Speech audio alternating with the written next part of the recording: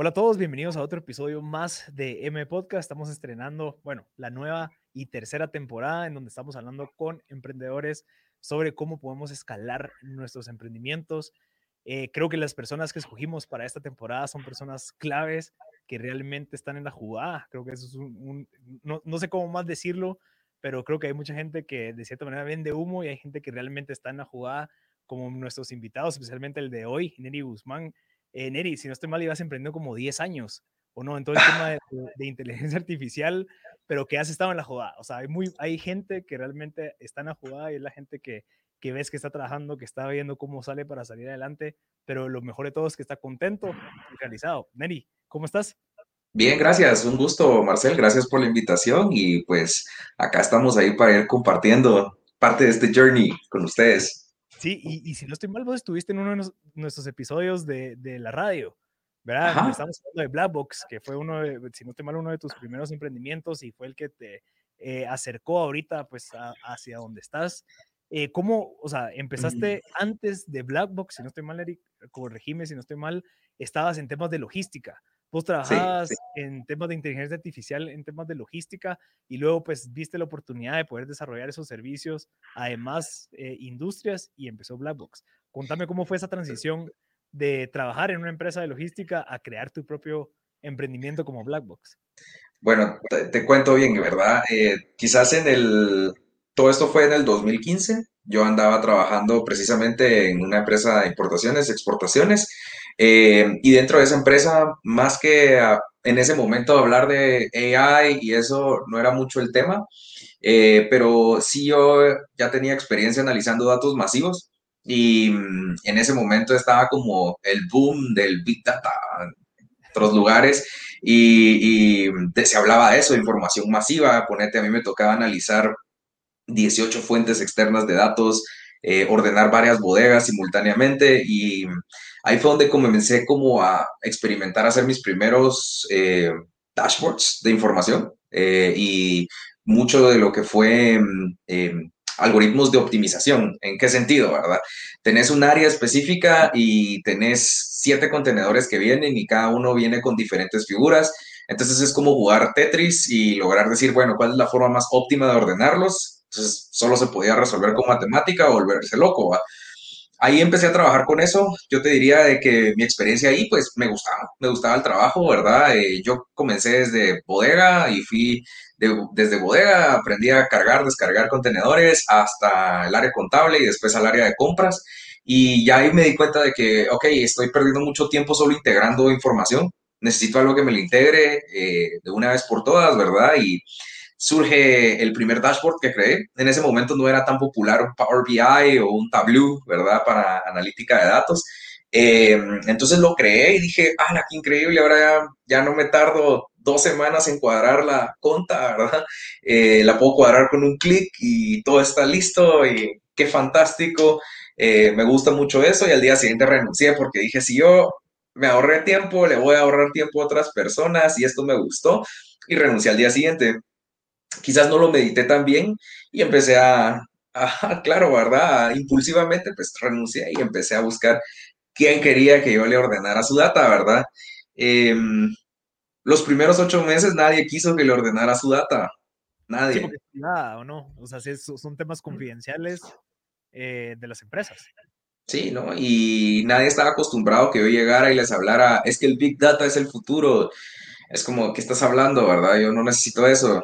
Entonces fueron 8 meses de ir prueba y error hasta que, bueno, no les cuento, así se fueron todos los ahorros, se fue todo tratando de ir haciendo eso durante los 8 meses. Pero dije, no voy a regresar, pues ahora ya me salí y lo voy a hacer.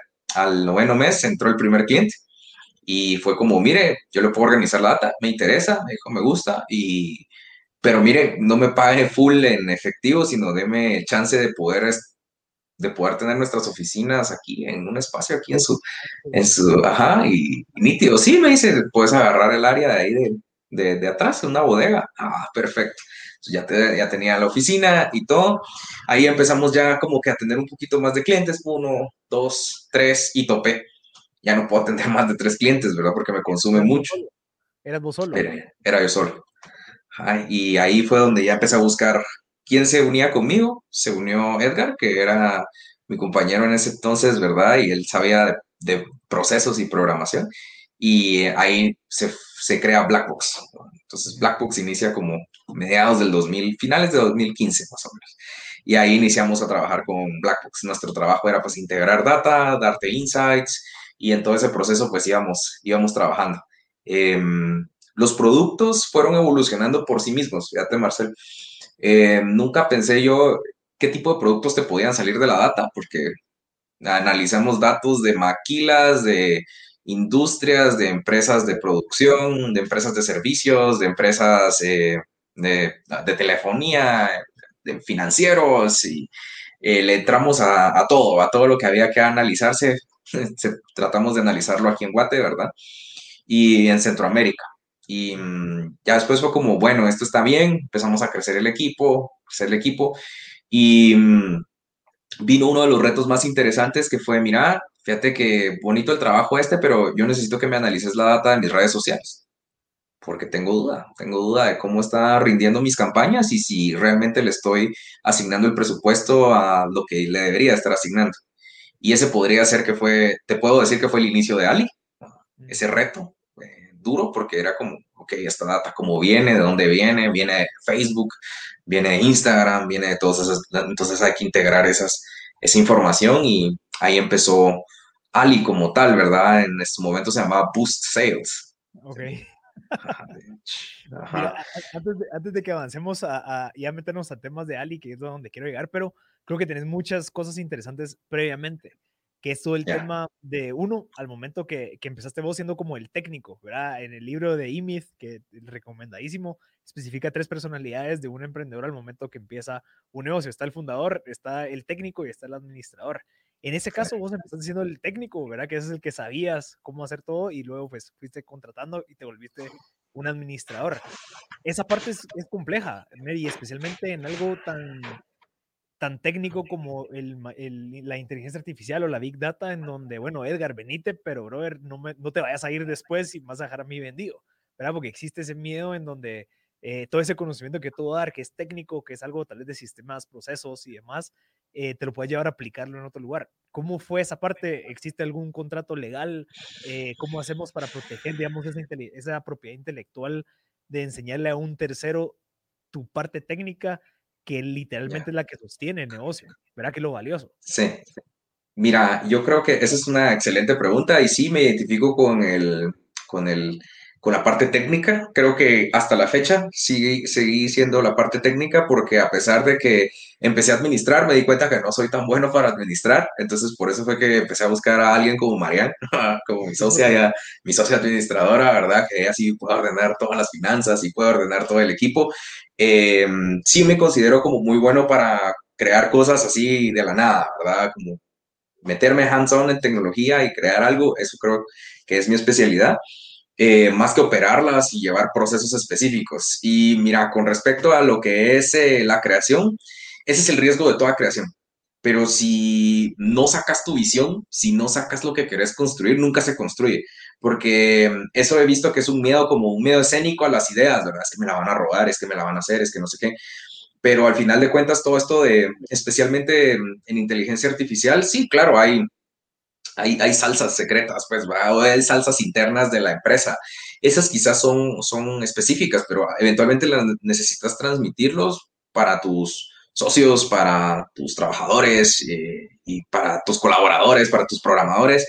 No hay algo legal per se, o sea, existen documentos, ¿verdad? Legales, como un non-compete, como, bueno, tú no puedes irte a otra empresa y crear Ali 2, pues, porque Ujú. aprendiste aquí a hacer Ali 1 y aprendiste a hacer Ali 2 allá. Sí existen esas documentaciones, y probablemente en algún lugar del mundo se puedan ejecutar. Tengo entendido que aquí en Guatemala no, entonces, o sea, aquí en Guate, pues no, ¿verdad? Yo creo que lo más importante es la cultura, Marcel. O sea, ser bien cuidadoso, más que en las ideas, más que en la tecnología secreta, es en mantener un buen ambiente laboral, un buen ambiente de trabajo. Eh, Creo que eso es fundamental, y saber bien qué roles tiene cada quien, porque Inteligencia artificial no es tampoco una ciencia muy esotérica o que nadie puede aprender.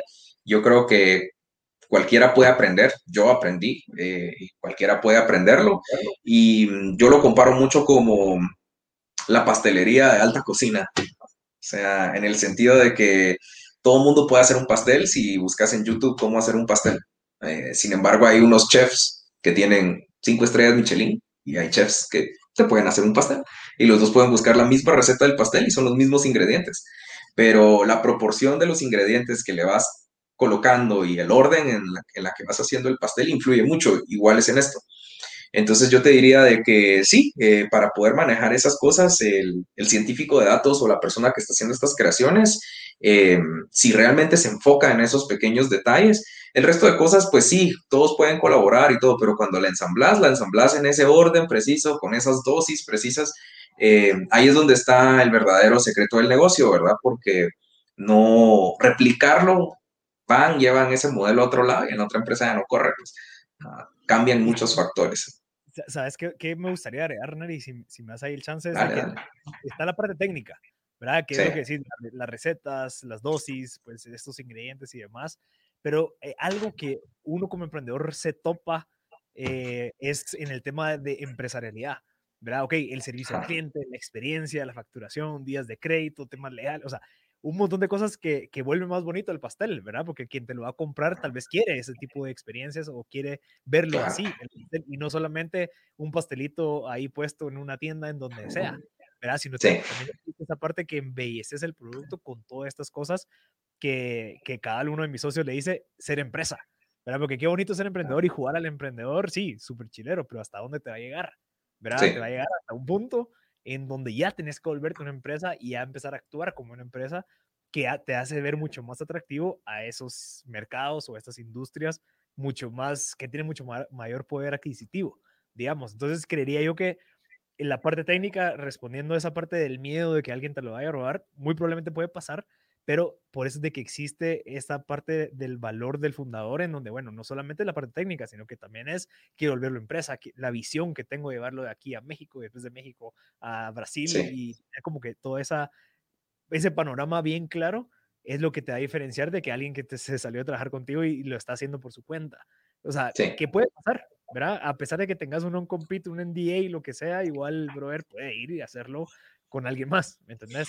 Entonces, sí. ¿cómo ves esa parte, verdad? Que no solamente sería eso, sino que también la parte de ser empresa, que es donde ya estás ahorita. O sea, ya Eso es, ahorita es clave. Contame, contame. sí, no, eso es muy cierto. O sea, una cosa es poderlo hacer y otra cosa es poderlo hacer de forma eficiente. Ponete en nuestro caso, digamos, de la tecnología que tenemos, creo que la mayor barrera de entrada, ¿verdad? Es que tenés que usar cosas muy novedosas y entonces esa barrera de entrada te hace que tus equipos tienen que funcionar, pero demasiado rápido. Tienen que funcionar demasiado rápido. Entonces, sin duda alguna, siempre nos dicen, bueno, pero es que, ¿por qué alguien más no lo crea? Y digo, bueno, pues sí, sí se puede crear, ¿verdad? Pero la barrera de entrada es precisamente como decís, ciertos procesos, ciertas metodologías de trabajo muy específicas y dependiendo de cómo lo haces, cómo lo ejecutas y cómo lo distribuís. En tecnología, muchas personas no se enfocan mucho en la forma de distribuir el producto, la forma en cómo el producto puede llegar de un punto A punto B.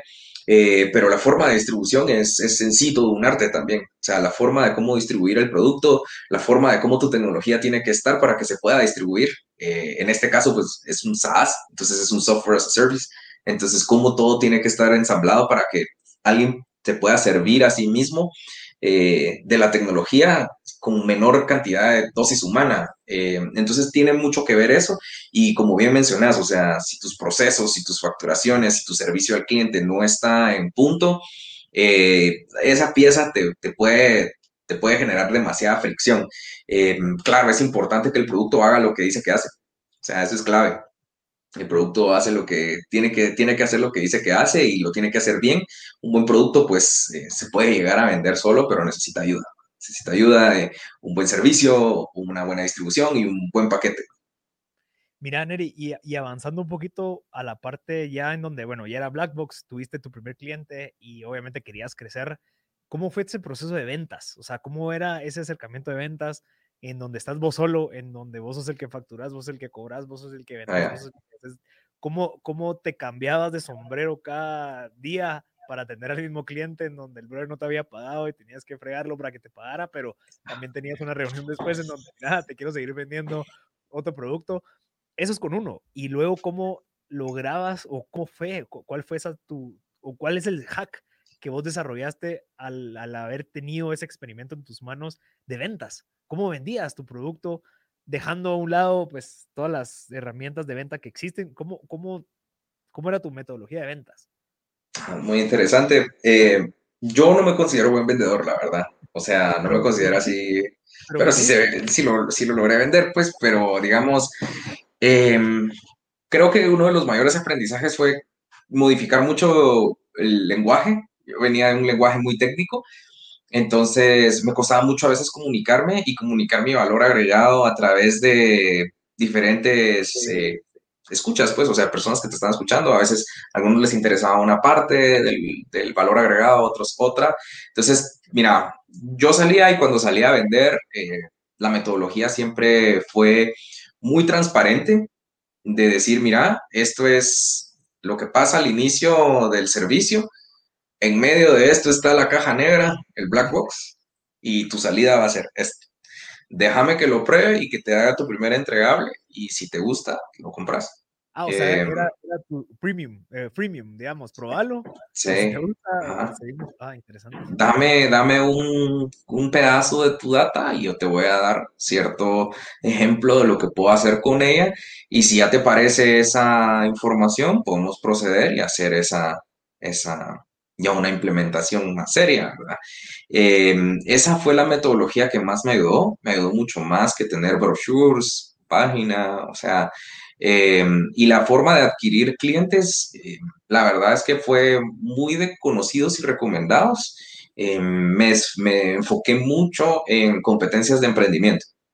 Ese Mm, fue mi foco, así competir en todo lo que podía de emprendimiento, porque yo no tenía exposure, pues, o sea, que nadie me conocía, nadie sabía lo que estaba haciendo y cada competencia me servía para afinar ese pitch de ventas, ¿verdad? Porque si yo no podía expresar lo que yo hacía, los jueces me decían, no entiendo, no entiendo. Entonces, esa iteración creo que fue.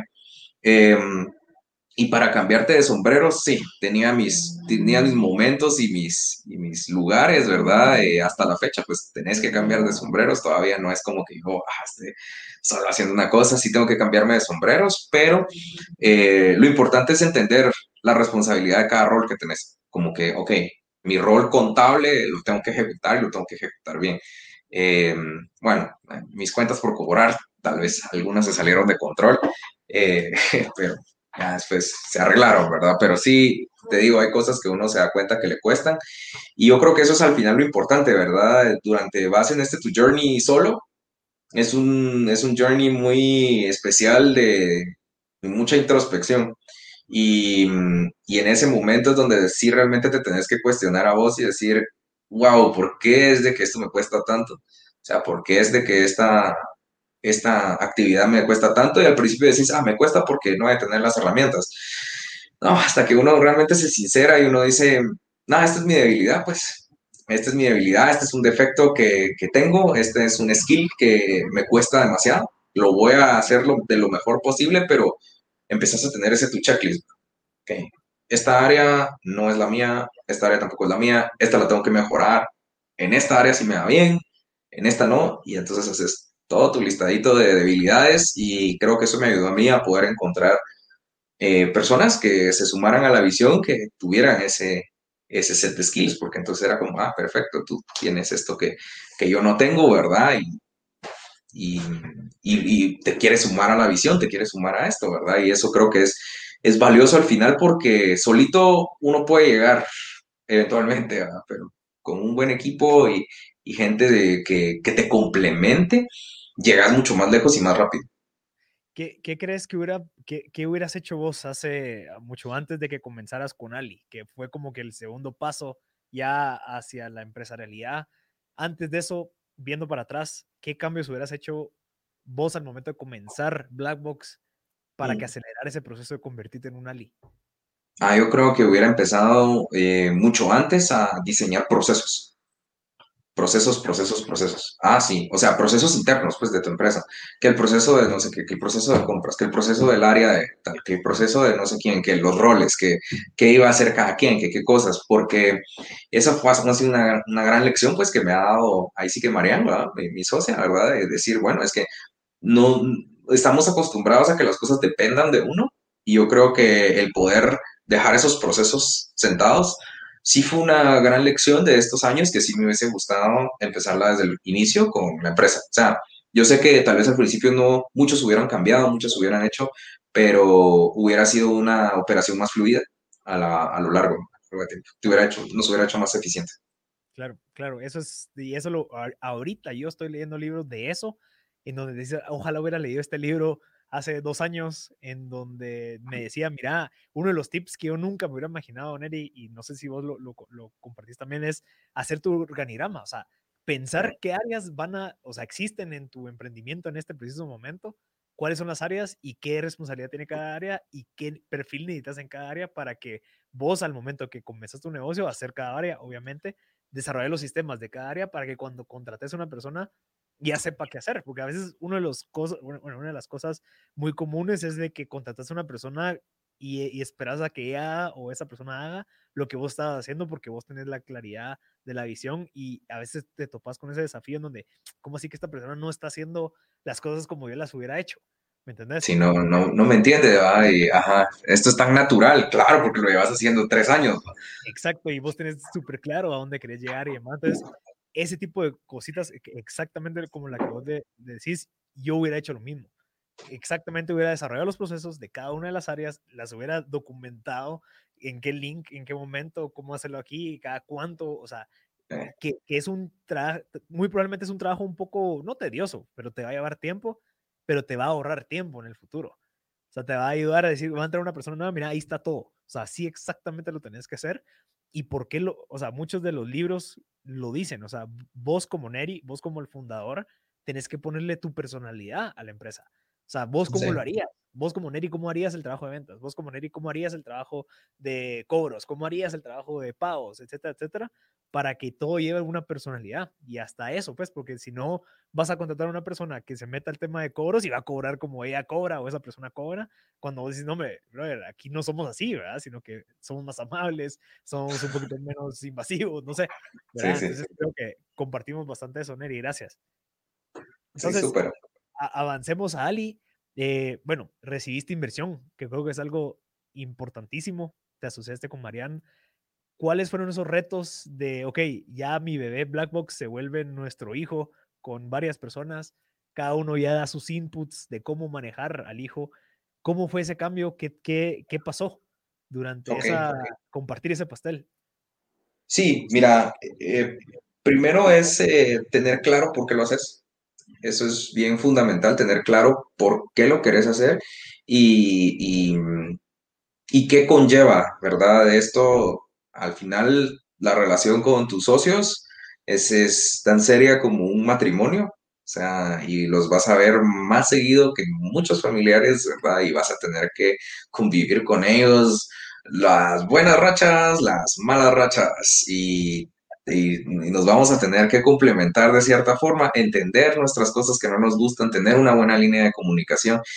Eso es una parte y ahorita te vas a sentar en una comunidad donde van a haber más personas, entonces tenés que tener muy clara cuál es la visión del producto y hasta cierto punto desapegarte del hecho de decir es que esto es lo que se creó, esto yo lo creé, ¿verdad? Es mío, no, ya no, o sea, ya no solo es tuyo, o sea, es un pedacito tuyo, pues, pero no es tuyo. Entonces, sí, no, ese proceso de desapego es bien importante. Yo creo que una de las cosas para ayudarme a esa transición fue cuando, bueno, ya esto se está poniendo serio, estamos empezando a crecer, entonces volví otra vez a mi checklist de cosas en las que realmente agrego valor y dije, En estas dos cosas agrego mucho valor, en estas otras no. Y entonces renuncié de CEO. Sí, ya no quiero ser CEO. O sea, porque ya me di cuenta de que yo voy a estar mucho más enfocado y voy a agregarle mucho más valor a esto, a todos ustedes, si me meten a mí en el producto y si me meten a mí en desarrollar esa tecnología y todo, pero no voy a poder estar desarrollando tecnología y a la vez estar viendo esta parte y todo. La visión ya la tenemos clara todos. Entonces, una de las transiciones más importantes fue eso.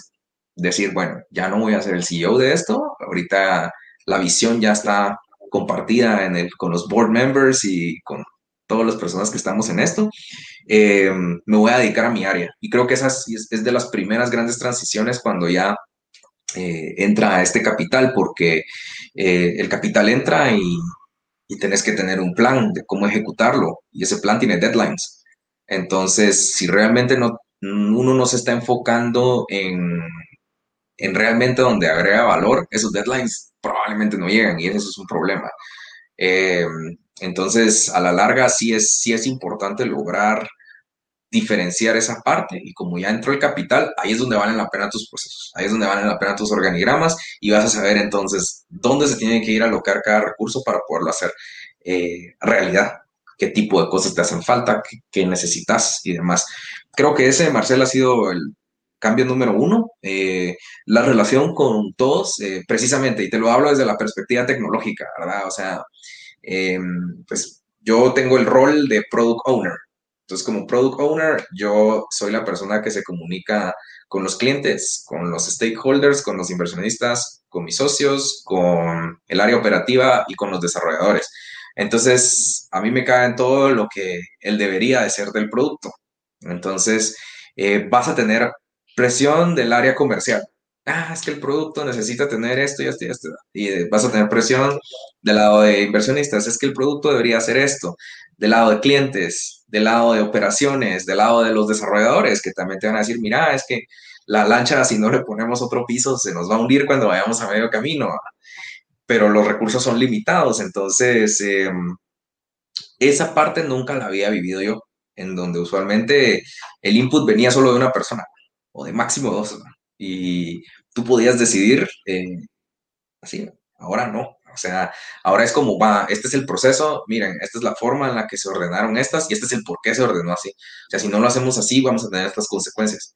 Y ya es como una comunidad que discute, Claro, dice, y debate, entonces todo se va. pues, Claro, ajá, ya es una discusión más, más enriquecedora también, la verdad, porque escuchas muchas perspectivas, vas a tener también asesores y demás. Eh, pero esa parte es muy valiosa, ya esa parte de poder decir, bueno, este producto ya lo estamos construyendo entre más personas, también hasta la larga es muy valioso y siempre tiene que haber un responsable. Y ese claro. responsable, pues a veces me toca a mí, pues me toca a mí. ¿Va? Ese responsable de decidir, bueno, estas fueron las prioridades y me hago 100% accountable de haber puesto esto en este orden.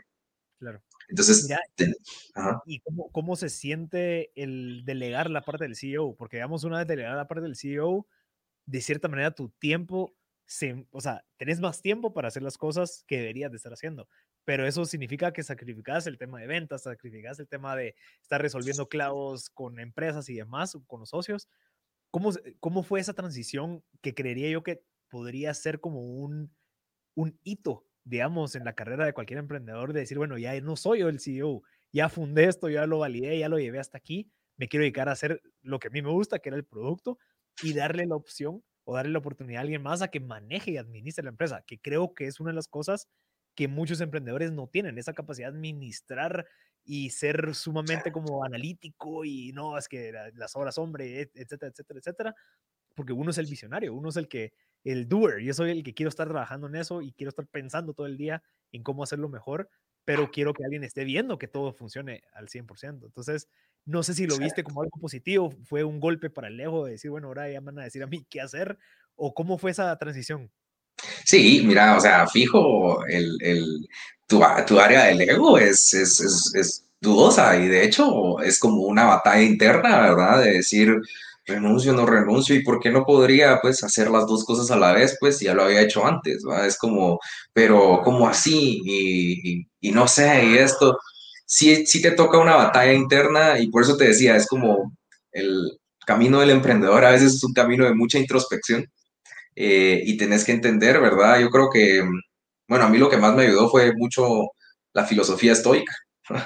Mm, Te ujú, digo, o sea, la verdad es que el estoicismo sí cambió mucho mi perspectiva de eso y es como, bueno, no, a estas cosas, qué es lo que sí puedo tener en control, qué es lo que no puedo tener en control, me voy a enfocar en esto que puedo tener en control y el resto es un deseo, una necesidad que realmente no necesito. ¿Va? O es el ego. sea, Ego is sí, the enemy. El enemigo es el ego. ¿Ah? el enemigo es el ego. Y mira, una vez lo logras, cuesta después la transición. O sea, no estás acostumbrado. Así como tú decís, va, que te digan, mira, ahora necesito que hagas esto. Ajá, ¿Qué? Ah, ¿qué? ¿Qué? ¿Cómo así? Ajá, sí. Esa transición, pues, lleva tiempo, ¿verdad? Y ahí sí que le agradezco mucho la paciencia a Marian, ¿verdad? Porque lleva tiempo, pues, porque claro, eh, acostumbrarte, ¿verdad? A ese ritmo, regresar a esa parte y después, bueno, sí, yo soy un trabajador de acá, yo también tengo que vivir esta cultura, yo tengo que vivir estos procesos. O sea, no te puedes hacer slack off, ¿verdad? De decir, ah, bueno, esta política no me aplica a mí. ¿Por qué no? Ajá. claro. O sea, te tiene que aplicar si le aplica a todos, ¿verdad? Y ahora vos estás en esta área, entonces te aplica a vos también.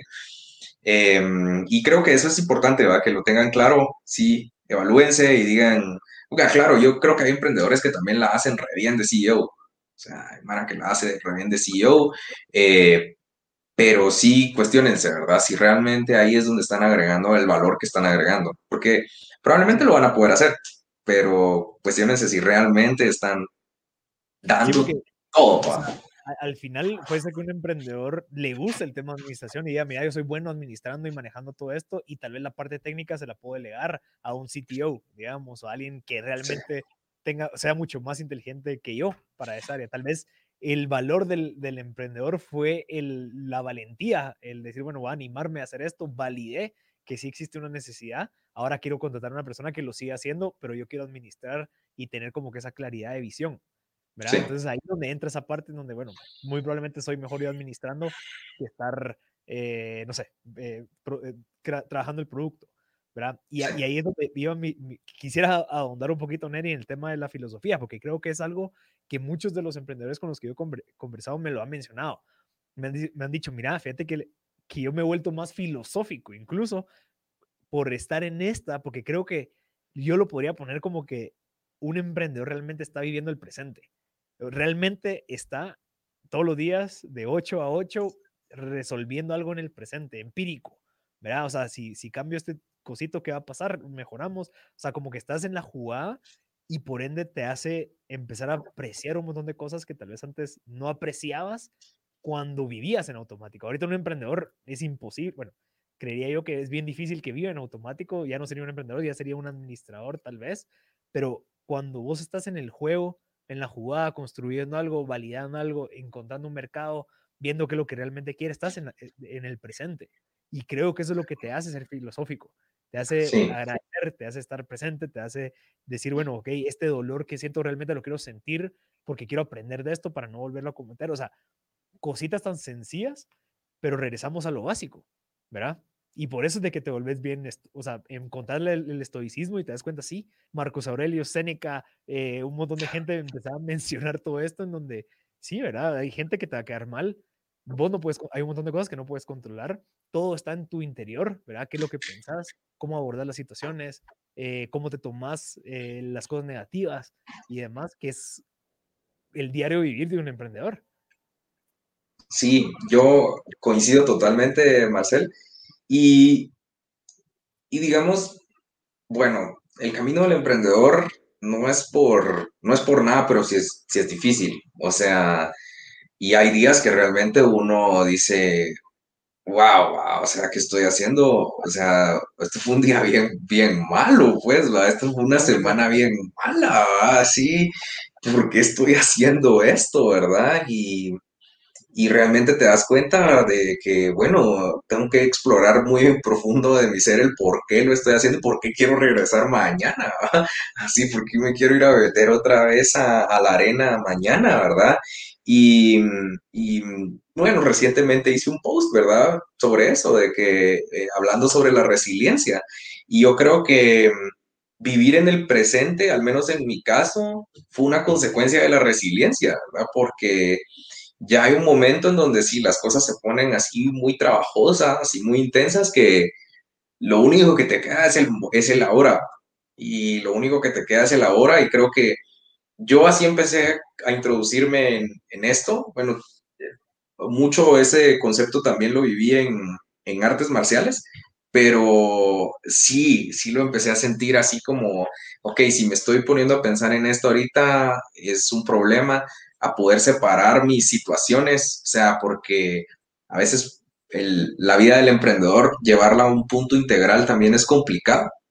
Entonces decir, bueno, estas situaciones sentimentales que me están afectando fuera de la empresa, no las tengo que traer aquí. Y Esta sí, viceversa. y viceversa. Estas cosas de aquí de la empresa no las tengo que poner en esta canasta, esto está en esta canasta, esto está en esta canasta, esto está en esta canasta. Y saber, y yo creo que dijiste algo muy crítico que me gustó y lo comparto al 100%, es todos tenemos experiencias donde nos equivocamos, donde cometimos un error, donde hicimos algo que no teníamos que haber hecho y ese dolor, ¿verdad? Ese dolor, esa tragedia, ese momento de duelo, ¿verdad? De decir, ¿qué hice esto? El poderlo enfocar y decir, bueno, este es un aprendizaje, cómo esto es la forma de cómo mejorarlo y cómo hacerlo. Yo bromeo a veces con mi equipo y les digo, machine learning, o sea, machine learning interno, o sea, así como lo que programamos, tenemos que hacer machine learning interno de nosotros, de lo que funcionó, por qué no funcionó y realmente ser consciente, porque creo que la filosofía y toda esta parte es como para hacerte un poco más consciente, ¿verdad? Sí, me enojé, pero estoy consciente de por qué me enojé por tal cosa, ¿verdad? Ah, y este trigger, ¿cuál fue? Me recordé de este trigger, ¿verdad? Entonces voy a respirar y ay, la voy a dejar pasar. Y de igual forma, ¿verdad? No logré controlar esta parte, no logré controlar estas emociones, dije de más, dije de menos. Esta es una lección, ¿verdad? Y aprendo de esto y trato de hacerme machine learning de eso. Yo creo que esa es una de las partes bonitas de este viaje, es de que siempre estás en una competencia con tu yo de ayer y eso es motivante pues a la larga y te permite tener un buen enfoque sano, no una obsesión, ¿verdad? Porque si no después la salud se empieza a deteriorar, empezamos a tener malos hábitos y demás. Yo creo que eso es clave, ¿verdad? No, o sea, pasar de los 7 días de la semana y decir, ok, los 7 días, tuve 7 días sanos, ¿no? Siete Claro. días bien, 7 días correcto. Yo creo que eso es parte y indiscutiblemente te va volviendo filosófico, ¿verdad? Porque te vas a cuestionar muchas cosas. ¿Sabes qué me gusta, Neri? Y tal vez te lo pongo, no sé si ya lo haces, pero a veces creemos que las decisiones son malas o son buenas, ¿verdad? Creemos que la decisión, una buena decisión o una mala decisión es una cosa y al final son varias cosas en un patrón, ¿verdad? Porque pudimos haber hecho una buena decisión, pero lastimosamente tuvimos un mal resultado. Pero pudimos haber hecho una mala decisión y tuvimos un buen resultado. Y viceversa, una buena decisión y un buen resultado. Entonces, a veces nosotros tomamos buenas decisiones que por el tiempo, por la suerte, por lo que sea, tengamos un mal resultado. Entonces, creo que es bueno separar esas dos cosas, ¿verdad? ¿Tomé una buena decisión? Sí, no, ok. ¿Tuvo un buen resultado? Sí, no, ok. Pero separar las dos cosas, el resultado y la decisión. Porque a veces creemos que por el resultado tomamos una mala decisión o una buena decisión. Cuando podemos haber tomado una mala decisión y tuvimos un buen resultado, yo no quiero volver a tomar malas decisiones. Tuve suerte en este caso que tuvimos un buen resultado, pero no podemos seguir así. Entonces, Sí, tomamos una buena decisión, sí, lastimosamente tuvimos un mal resultado. Entonces, ver esas dos cosas independientes es clave porque a veces nos dejamos llevar por los resultados. Y sí, el resultado está influenciado, digamos, por suerte, por la economía, por la política, por la situación, por el contexto, por un montón de cosas y por ende a veces pues puede ser bueno o puede ser malo. Entonces, creo que es aprender de las buenas decisiones y saber, yo estoy leyendo ahorita un libro que se llama The Hard Things About Hard Things, no sé si lo has leído, de Ben ¿no? Horowitz. Esa es una nave. Y es un The brother que hard habla, things. ajá, The Hard Things About Hard Things, y habla de su experiencia como CEO y explica. O sea, los CEOs tenemos que tomar decisiones. Tenés que tomar decisiones porque no hay un camino que seguir. La única manera de poder salir de una situación es tomando decisiones. Y ya sea que sea una buena decisión o una mala decisión, tienes que tomar decisiones. Entonces, Sí, el que nosotros sepamos tomar decisiones es clave, pero también saber de que el resultado va a depender muchísimo de variables externas. Entonces, ahí es donde entramos, ¿verdad? Sí, puede ser que yo haya tomado una decisión, lastimosamente tuvo un mal resultado, pero tomé decisiones y eso es sí, clave. Creo que vos como fuiste CEO estoy seguro que igual seguís tomando decisiones, lo mejor es educarse y saber o como que evaluar las opciones para tomar las decisiones que hay que tomar. Pero a sí, eso, o sea, como que separar las dos cosas porque es importantísimo eh, no ver el resultado como una consecuencia de la acción, sino ver el resultado como un conjunto de variables que afectan la decisión. No sé si me expliqué. sí, no, total. Y yo creo que va mucho a la cultura también, eh, una cultura que yo sí he querido cambiar, y es que en nuestros ámbitos se castiga mucho los fracasos. O sea, te equivocaste una vez y ya toda la mar así como, ay, no, esto ya no muy, cuando al contrario, ¿verdad? En una cultura de Silicon Valley, alguien que ha venido de 3 startups fallidas es como, este hombre ha caminado a través de las llamas, ¿verdad? Y está aquí otra vez intentándolo otra vez, o esta emprendedora. Entonces, eso es bien visto en otras culturas, ¿verdad? O por lo menos no es penalizado. Eh, ¿Por qué? Porque quiere decir que si tuvo un fracaso, como bien decís, tuvo un aprendizaje. Y eso es lo que se espera. Y si quiere volver a intentarlo es porque lo procesó de una buena forma. Pero lo más importante acá es también ser consciente de que sí, las decisiones las tomas con la información disponible del momento. No hay nada más ni nada menos que eso. Y uno tiene sus parámetros de riesgo, pues. Uno tiene que estar consciente del riesgo de poder hacer algo y ejecutarlo. Pero si te pones a pensar en todas las variables del futuro, nunca ejecutas nada. Ujú. Y si te estás después lamentando todo lo que fue en el pasado, ya no quieres hacer nada tampoco, porque entonces te quedas, ay, no, pero es que la vez pasada me equivoqué, hice esto, hice lo otro. Hay algo que a mí me ayuda a fluir en las decisiones, más que todo a veces en el producto, ¿verdad? Ponente es como, le vamos a meter ahorita 3 meses a esto y eso te puede llegar a afectar las ventas. Yo sí me considero un poco un gambler, o sea, soy un gambler, o sea, y le tengo que apostar. Y te voy a dar un ejemplo clave. Nosotros teníamos dos opciones para hacer la plataforma. Podíamos hacer la plataforma con tecnología que todo el mundo conocía aquí en el país, o podíamos hacerla con tecnología que yo había visto en un viaje en Silicon Valley y en Portugal. La decisión era fuerte porque cualquiera de los dos caminos era apostarle a esas tecnologías. O sea, no sabías cuál de esas dos en el futuro iba a evolucionar mejor para lo que querías hacer, porque nadie lo había hecho. No había como un manual, un libro de decir, sí, la mejor forma de desplegarlo es haciendo esto, la mejor forma de desplegarlo es haciendo lo otro.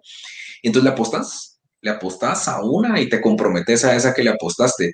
Y cuando íbamos durante el proceso, pasaban los meses y esa cosa no funcionaba. No funcionaba y no funcionaba. Como que hubiéramos armado un carro y no lo lográbamos encender, porque era algo muy nuevo, ¿verdad? Pero a la larga ahorita estamos viviendo eso y decimos sí. Y hay un ejemplo muy, muy valioso, creo que lo leí en un Harvard Business Review, de dos empresas que competían por discos duros. Y una empresa decidió invertir todo en tecnología de láser y la otra empresa decidió invertir todo en memorias temporales, como los USBs que tenemos. Claramente los dos apostaron y los dos apostaron así en R&D pesado. Los dos hicieron su apuesta y una de las dos empresas le atinó. O sea, el mercado adoptó más rápidamente los USBs, los discos de estado sólido y todo esto que la lectura de láser que había sido una más conocida, más tradicional. Sin embargo, la tecnología no era que fuera mala. Y lo mismo dice Elon Musk, pues, o sea, yo le estoy apostando a lo eléctrico, cuando bien pude haberle apostado a lo nuclear, cuando bien pude haberle apostado al biocombustible, ¿va? Pero mi apuesta es a las baterías. Le apuesto a las baterías y se va full. Y él es un gambler así a otro nivel, ¿verdad? Así, voy a comprar 1 billón de bitcoins. Es un gambler así de otro nivel, ¿va? Él sí sus riesgos están en Marte, ¿va? Ajá. Claro. Pero uno tiene que también tener tenés que evaluarte qué tan tolerante al riesgo sos, ¿verdad? Y luego, una vez lo ejecutas, ejecutarlo al límite y vas documentando. Y la otra parte es decir, sí tener por lo menos un plan A y un plan B. en el sentido de, ok, si voy en esta ruta, al menos en mi caso, es como, tengo esta ruta de desarrollo, ¿cómo puedo mantener cierto margen de maniobrabilidad? ¿Y en qué parte de la misión puedo detenerme a ver si necesito ajustar?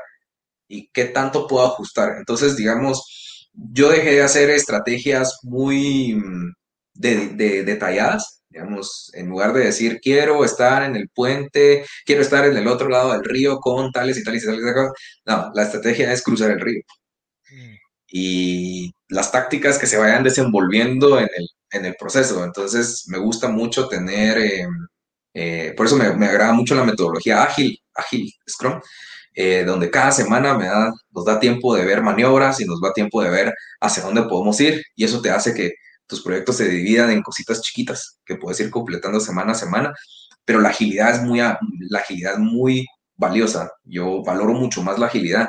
Sí, sí tengo mis roces a veces porque, en especial con las planificaciones financieras, ¿va? O sea, una de las preguntas más complicadas que me pueden decir a mí es, ¿para cuándo? ujú. Porque la forma de trabajo que tenemos es muy así de vamos viendo, vamos viendo, vamos viendo, y entonces las preguntas más difíciles para mí es como ¿para cuándo? Entonces mis respuestas siempre son estocásticas, en un rango puede ser de 3 a 6 semanas, con una probabilidad del 70%. ¿Por qué? Porque no sacrifico rigidez por movilidad. O sea, la movilidad la valoramos mucho. Y yo creo que eso me ayuda a mí a poder seguir programando y haciendo cosas cuando, como bien decís, ¿verdad? Ahora también la presión es dura en el sentido de que, bueno, tenés dinero de tus inversionistas, no vas a llegar a fin de año y decir, mucha, me lo gasté todo y no produje nada, así, no, no, es una responsabilidad y hay que honrar esos compromisos, o sea, hay que honrar esos compromisos y realmente estar agradecido con ellos que creyeron en tu visión. Entonces, es una responsabilidad moral, ética y de muchos niveles, ¿verdad? De compromiso para decir no. Entonces, el hecho de que yo pueda tener esa maniobrabilidad en dado caso es como, miren, esto es lo que se está construyendo y por eso es a lo que vamos y hacer el mejor esfuerzo. Sí, y también estoy seguro que también el tener tu junta directiva también te crea esa presión sana en donde muy probablemente cuando uno está solo no la tiene, Ah, ¿verdad? O sea, esa accountability, ¿verdad? Decir, bueno, ok, en 2 semanas tengo reunión, nítido, entonces, ¿qué avances o qué cosas son los entregables y demás? Eso me ha funcionado bastante a mí, personalmente, el saber de que tenés que ir a justificar un montón de cosas a tu claro, reunión de junta directiva cuando antes no lo hacías, antes eras vos y decías, no, está bueno, pero la otra semana. No sé, como que muy probablemente a veces pasa eso en donde no existe esa presión y por ende no avanzas tan rápido. Y creo que el avanzar rápido, especialmente cuando estás encontrando un mercado, es clave, en donde la presión de, bueno, probemos hacer aquello, iteremos, obtengamos insights, ahora bajo esos insights construyamos, demos una propuesta, un MVP, probemos, como que ese juego de estar ahí construyendo los fundamentos que antes no existían es clave cuando tenés una junta directiva, porque ellos quieren ver resultados, ellos quieren ver, ok, ¿qué se avanzó? ¿Verdad? Porque en el caso nuestro, cuando estás construyendo algo donde no existía una empresa atrás que haya demostrado que existe un historial de cómo hacer las cosas, vos tenés que ver cómo haces para tener esas medibles, ¿verdad? Y mientras más cosas pruebes y más información obtengas, cosas creas y más rápido lo estés interactuando con los clientes, más información vas a poder presentar al momento que quieras justificar el por qué estás haciendo muchas cosas, ¿verdad? Entonces nos volvemos en ese juego en donde, bueno, esa presión sana sirve para que avancemos. Que si no existiera, tal vez en 6 meses no lograría lo mismo que lograría con esta junta directiva. ¿Verdad? Entonces creo que es clave. Yo sí le recomendaría a la gente que si en dado caso no tienen inversionistas, bueno, ahorita hace poco se me acercaron unas personas que están desarrollando una plataforma de turismo y me dijeron, mira, quiero que estés en el board of directors, quiero que estés vos, no, en el de advisors. Entonces, de cierta manera, ellos empiezan a crear de 1% de acciones, pero al final, vos te sentís bien, ¿verdad? Porque están pidiendo que entres y a la vez ellos también tienen a la gente a la cual le tienen que presentar o al menos darle seguimiento, ¿verdad? Lo que se sí. está trabajando. Entonces podría ser una solución a aquellos que no han conseguido inversionistas, pero puedan conseguir a esas personas que los ayuden a llevar esa accountability, ¿verdad? Así que ese es el consejo que daría yo en ese sentido. Sí, no, totalmente cierto. incluso hay una técnica que se llama accountability partners y digamos, seleccionan a una persona, ¿verdad? Que ustedes, que él también tenga, esta persona tenga también objetivos y tenga que crear cosas. Y lo que se hace es crear un grupo de WhatsApp, Accountability Partners. Y entonces se ponen, mira, mis objetivos de esta semana son A, B, C, D. Y al final de la semana es, mira, avancé esto y esto y esto. Y la otra persona también le reporta de vuelta a uno, mira, yo avancé esto y esto y esto. Por ejemplo, yo tengo accountability partners en otros temas como hobbies, ¿verdad? Por ejemplo, o ciertas cosas externas, como tengo mi accountability partner de que me comprometía a llevar cierto tipo de comida y todo, entonces, pues cada domingo, ¿verdad? Ahí viene el check-in, ¿verdad? Check-in y qué tal y que no sé qué, sí, me escapé a la zona 4 perdón, ¿verdad? O sea, y son cosas sencillas, ¿verdad? Pero a la larga nos mantienen enfocados. Entonces Claro. yo creo que compartir lo que estamos haciendo y que alguien sepa y que nos pregunte cómo te fue con esto, lograste hacer esto, sí, no, ¿por qué? Nos ayuda también a nosotros a ordenarnos. Ujú. Sí, claro, Neri. Neri, de verdad, gracias por esta plática, estos insights que nos diste con tu experiencia. Felicidades por Ali, que por cierto, por favor, cómo la gente puede acceder a Ali para poder probar y contarnos ahí un pitch de 30 segundos. ¿Qué es Ali? Sí, claro, miren, Ali es un software que su función en la vida es maximizar las campañas de Facebook e Instagram. Entonces, Ali se convierte en una herramienta que va a poder ayudarles a mejorar los rendimientos de sus campañas. Lo hace por medio, pues, de modelos de inteligencia artificial que van ayudándonos a encontrar las mejores segmentaciones en cuestiones de edad, género, presupuesto.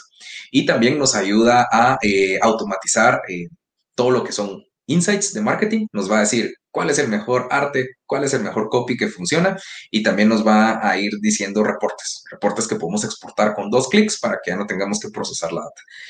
Nos pueden encontrar en internet como ali-ai.com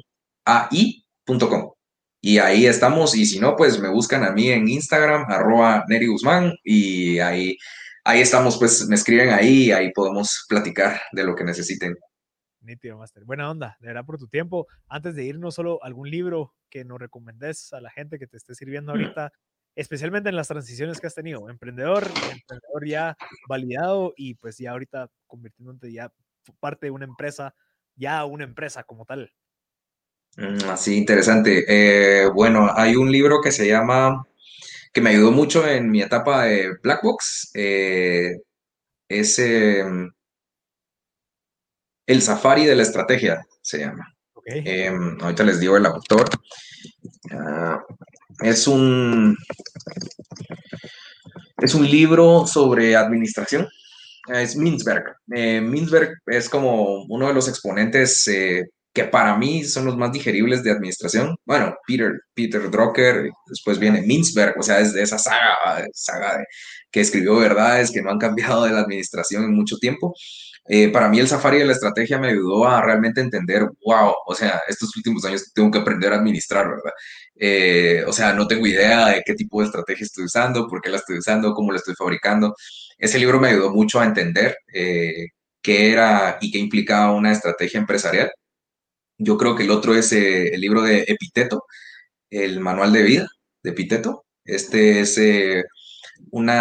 siempre de filosofía histórica, pero es mi favorito. Si lo pueden leer, les va a ayudar mucho a entender qué cosas están bajo su control, eh, qué cosas no están bajo su control. Y actualmente estoy leyendo uno muy bueno, tal vez les digo, se llama La empresa consciente ah, ya. de Freddy Kaufman.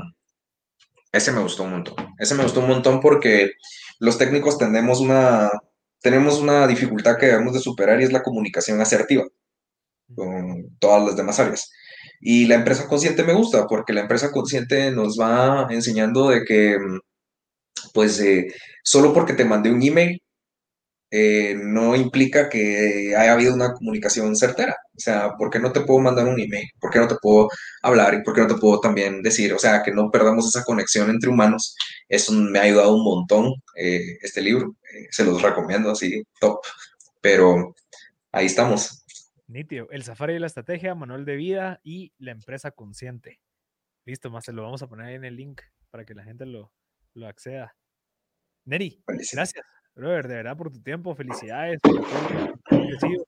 Yo me acuerdo que te conocí cuando estabas empezando Black Box, hemos platicado bastante, así que felicidades y creo que este hito de ya tener pues inversionistas, junta directiva y demás, te está construyendo para seguir avanzando en esta trayectoria como emprendedor, así que felicidades, Neri. Buena No, onda. igual, buena onda, Marcel, muchas gracias. Igual, muy, muy, muy, muy agradecido con tu persona y me llega también cómo va creciendo BBQ Media. Compartimos, el sentimiento es mutuo, man. Ajá, un Gracias. abrazo. Buena onda, Neri. Y a toda la gente que se quedó hasta el final, gracias por sintonizarnos. Seguimos generando valor con conversaciones como esta, con Neri Guzmán de Ali.